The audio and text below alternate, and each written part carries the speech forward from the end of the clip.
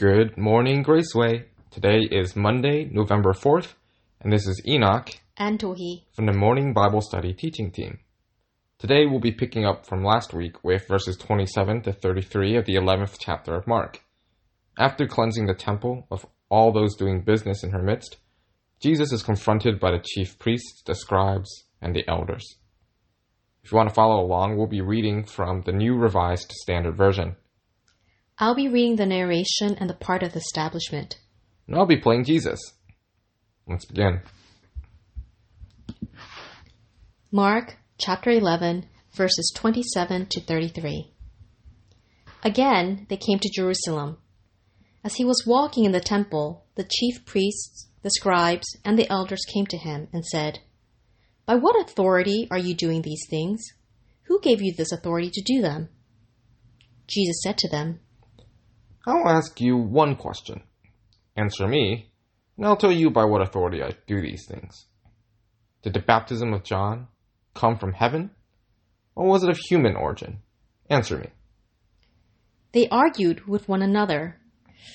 "If we say from heaven," he will say, "why then did you not believe him? But shall we say of human origin?" They were afraid of the crowd, for all regarded John as a truly prophet. So they answered Jesus, "We do not know." And Jesus said to them, Neither will I tell you by what authority I am doing these things. Yeah, so it seems that we're picking up in the middle of something. When the chief priests asked Jesus, "By what authority are you doing these things?" What are these things that they are referring to? Yeah, we're really in the thick of things now, right? All of Mark thus far, Jesus has been preaching, healing, casting out demons, but he's also been kind of secretive about who he is and what he's up to. And now that he's in Jerusalem, he's not being secret anymore. After he rides in, feted like a conquering king, he goes to the temple and tosses out all the people who are buying and selling in it. Yeah, it's that scene where Jesus overturns tables. That's right. I mean, like Mark basically tells us, he just takes over the temple courts.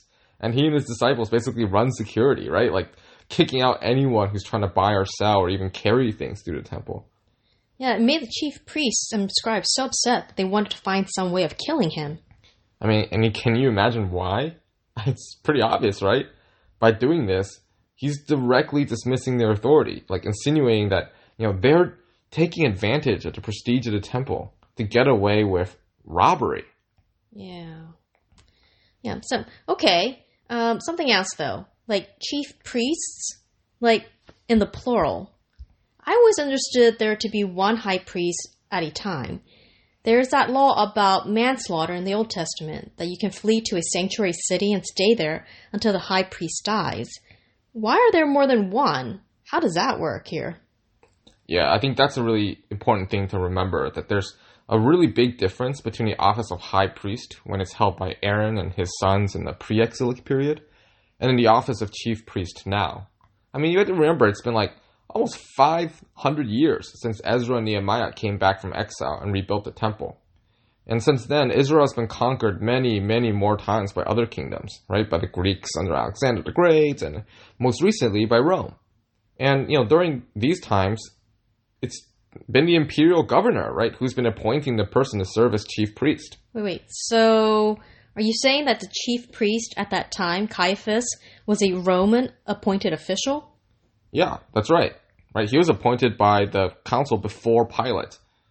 And just even over the course of Jesus' lifetime, there's, evidence that there's at least 4 different high priests. Right? I mean, they're all coming from the priestly families, and the Romans aren't going to pick someone that's just going to cause a revolt, right? And so, they're still picking from sort of accepted families. But you mean like the Levites, you mean? Yeah, Aaron's family, right? They're not going to, they're not trying to make it seem like they're not. And so there is a sense in which they really are, continuing what high priest should be. But, it kind of transforms the dynamic when the Roman governor can kind of swap the person when he doesn't like him, right? That brings a lot of political intrigue there. I mean, even in the history, during all these hundreds of years, there's like situations where there's different branches of the family squabbling with each other, and they're like sneaking off meeting the governor and apparently almost like bribing officials to get themselves appointed over one of their brothers or something. It's a real mess. Wow, that is a mess. So I guess the question of authority is really at issue here in this passage. Yeah, I mean, it is. So when the chief priests come to confront Jesus, it's like a showdown of sorts about who's really in charge.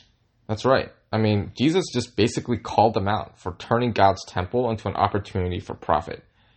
And then here's the thing. Instead of rebutting those claims, they just challenge his authority to make them. Right? I mean, it's a classic move by someone who's like been caught in the act. Right? If you're not guilty, you just deny it, right? Like, well, we're not robbing anyone, right? But, you know, if you don't have that defense, you do something else. You challenge their right to accuse you. Right. I mean, I'm just astounded by how Jesus responds.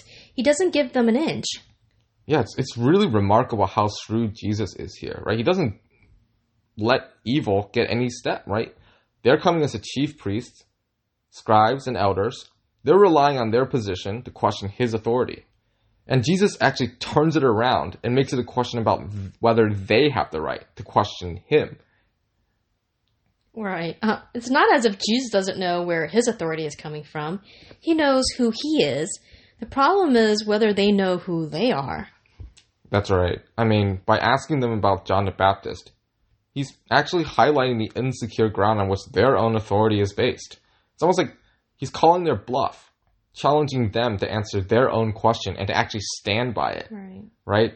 Indirectly, Jesus is saying his authority and John the Baptist's authority is linked. And he's like, all right, you want to challenge me? Well, before you can challenge me, just even start with a little step of, challenging John. It's like a test, right? Past that, then maybe we can talk, if you have the guts. Yeah, I mean, it seems to me that, like, the most telling portion of the passage is the sidebar deliberation that they have amongst themselves, They seem so wishy-washy about such a basic question. There's no conviction. They're pretty much evaluating everything based on how public opinion might come out to be. They're trying to get him to say something that will undermine his authority, but they're not willing to risk their own to do it, Yeah, I mean, if anything, it's pretty clear that they want Jesus to say something that's going to allow them to say it's obvious that he's not from God, but from man. But ironically enough, in their own answer, they've pretty much revealed that they're the ones who are building their authority on man rather than God. I mean, it shows us something about Jesus' sense of calling. He's really sure about who he is and what he's come to do. And if it says anything for us today, I think it raises this question too. Do we know who we are? Right. Well, that's it for today. This is Enoch. And Do-hee. Signing out.